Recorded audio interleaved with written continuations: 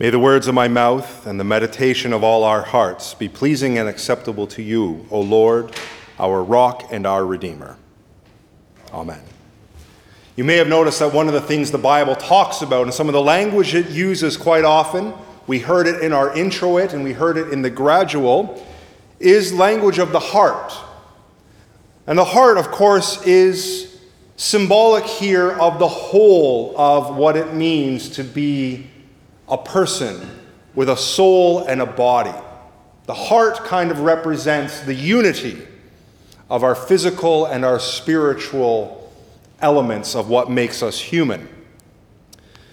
Love the Lord your God with all your heart, your soul, your spirit, your body, your mind, your strength, all of it.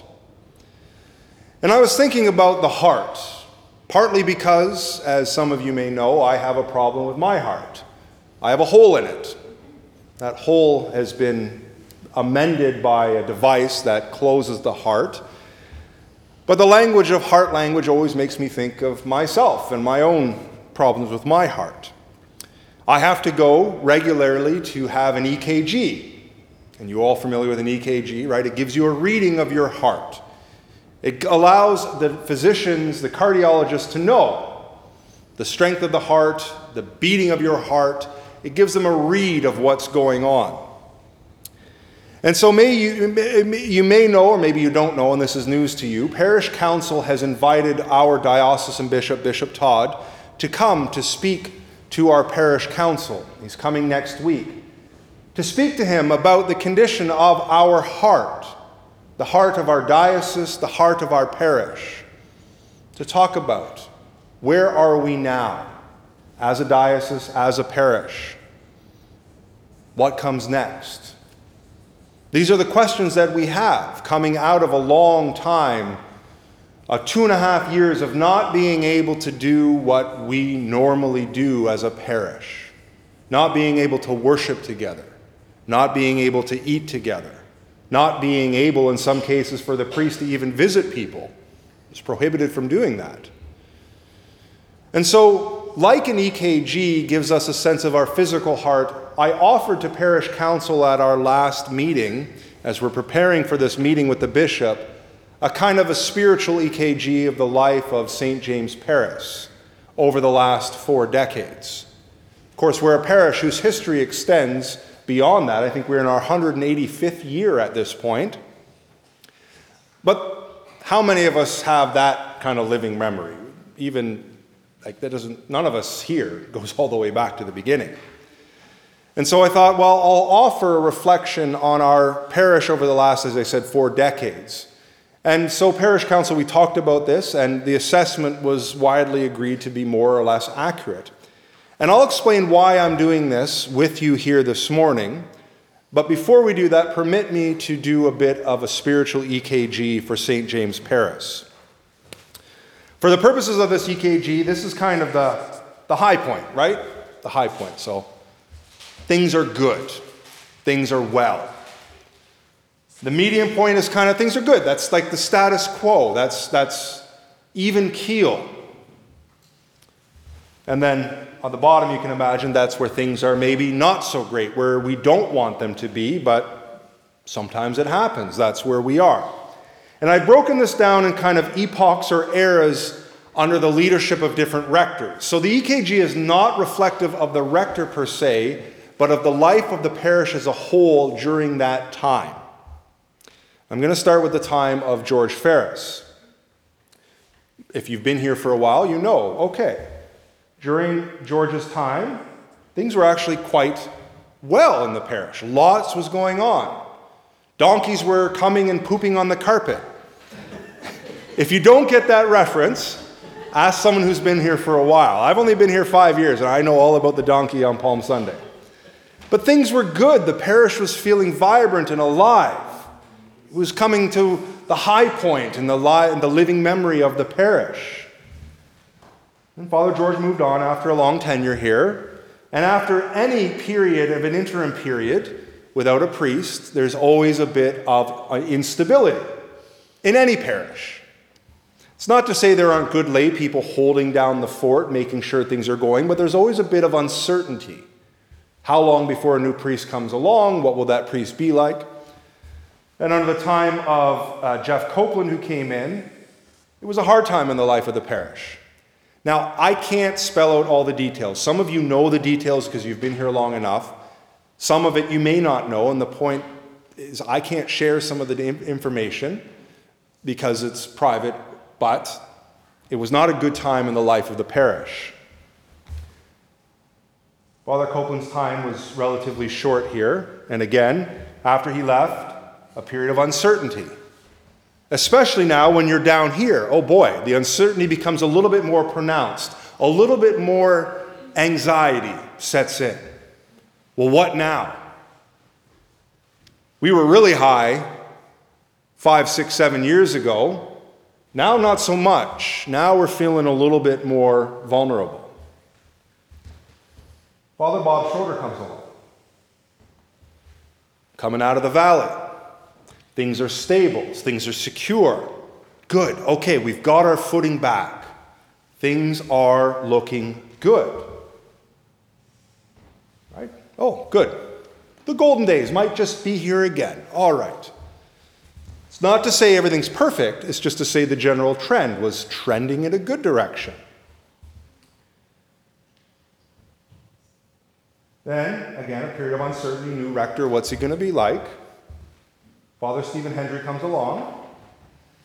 A little bit of turbulence and things like that. At this point, though, in the life of the parish, the news broke about what happened during George Ferris's time here.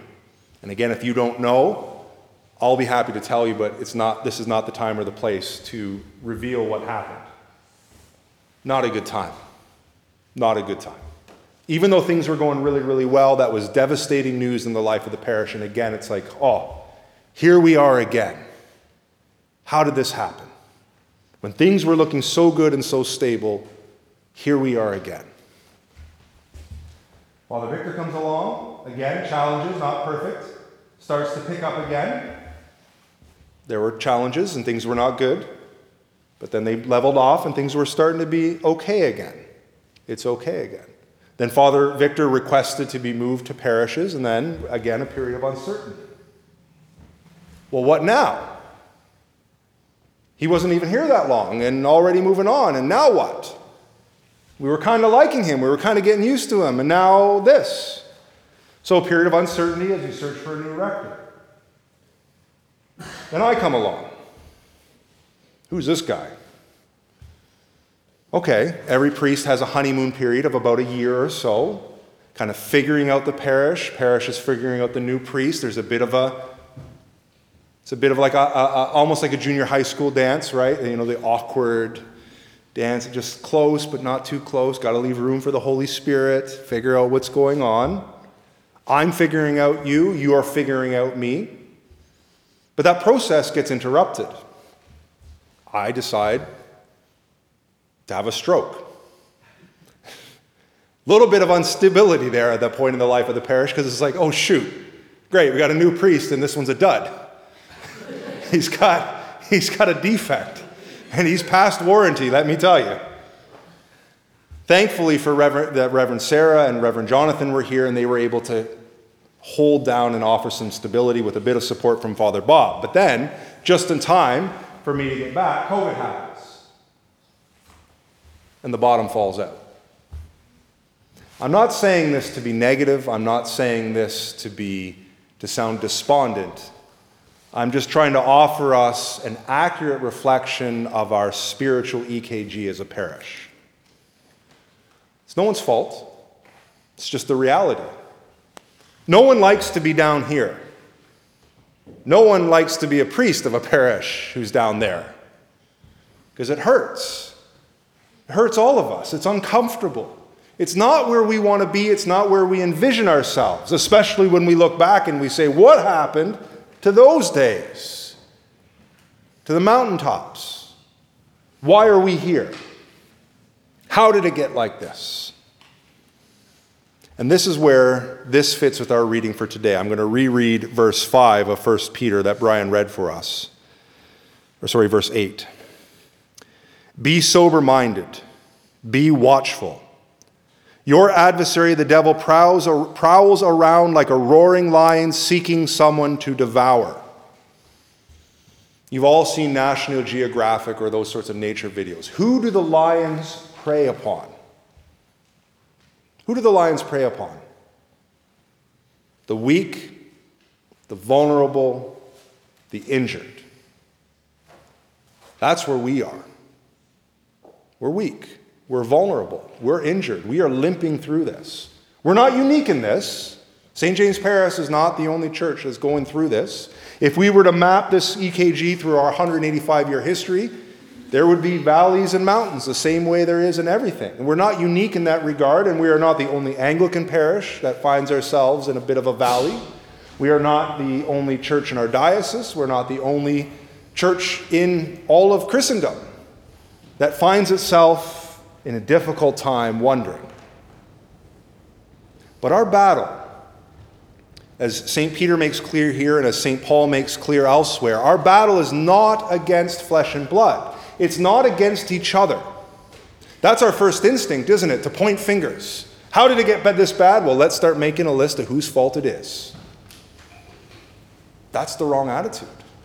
Because that actually enables the lion, who is the devil, who is roaring and prowling and just circling around, waiting to hunt down the weak members. Of course that's what he wants. So the point of this exercise, again, is not to point fingers, is not to blame. It's to have a realistic assessment of where we are. But our battle is not against each other. It's not about pointing fingers. It is about the spiritual battle. What is God trying to teach us in the midst of this? St. Paul says, when I am weak, then I am strong. Why? Because Paul realizes it's not by his own strength, not by his own ingenuity, not by his own gumption that he's able to accomplish anything that is of worth any value. It is only through the power of the Holy Spirit. But he had to experience the utter depths of weakness and vulnerability before he could realize that my strength only comes from Christ, through the Holy Spirit.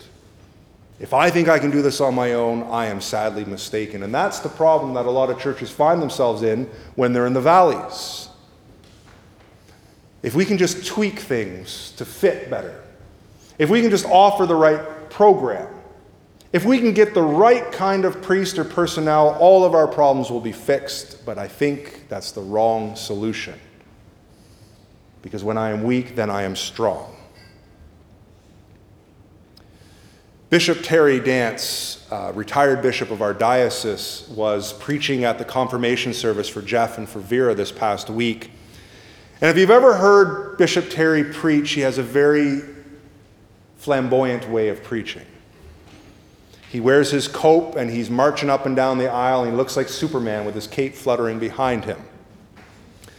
I'm not as dynamic as that, but there was a real substance to what Bishop Terry was saying. He's a showman for sure, yes, but there was real depth of what he was saying. And one of the things he was saying that really struck home with me was that the Aramaic word for fishing, right? Jesus tells his apostles, you are going to fish for people. The Aramaic word for fishing in that regards is not just to take a fish out of water. As Bishop Terry explained, its meaning is to take something from the depths and bring it to the light. That's what fish do, right? They go down. It's dark in the water, it's cool. But to take it out and bring it into the light, and Jesus says, you are going to do the same thing with people. You are going to take them out of the darkness of the valleys, of the shadow of death. You're going to take them out of the darkness of despair, of suffering, of sorrow, of solitude, all those things that bring us down. And you are going to bring them into the light, who is Christ. So maybe, Jesus is walking through us, through the valley of the shadow of darkness and despair and anxiety and fear. And maybe the whole exercise is for us is simply to remember that Christ goes with us, he goes before us, he goes behind us, he is the light that shines in the darkness, and the darkness cannot overcome it. That even when we are in the darkest valley in the life of our parish, even when we're in the darkest valley in our own lives, wondering where is our help to come from, our help comes from the Lord, the maker of heaven and earth, the light that shines in the darkness. So maybe, as in all things, this is an exercise of a test of our faith. We know things are not the same.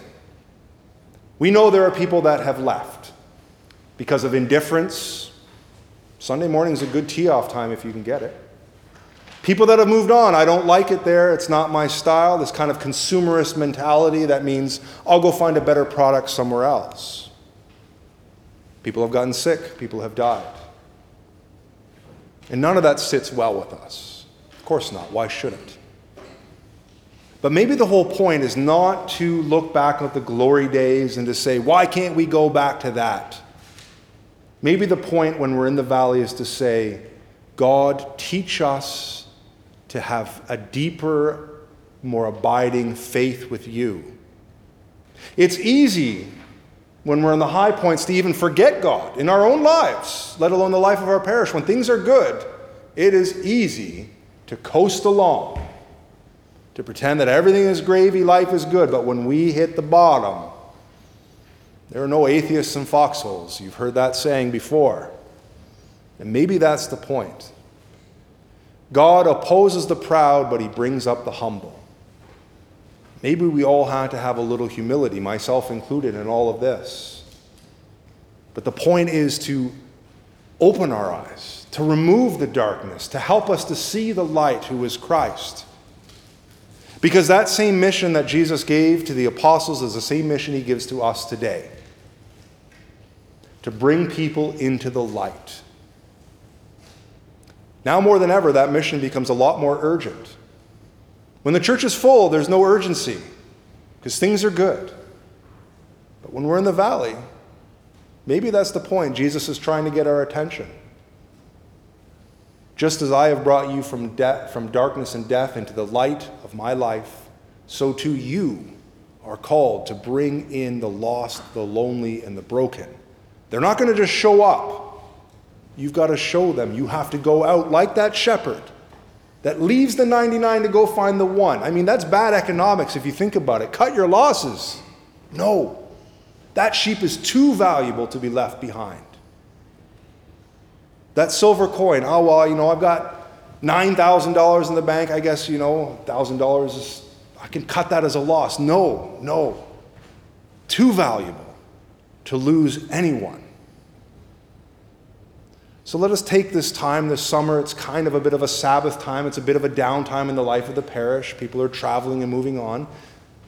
But let us do the work of the spiritual work of reflecting.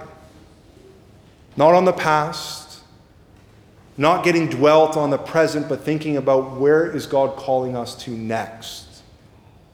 Because he will never leave us, he will never forsake us.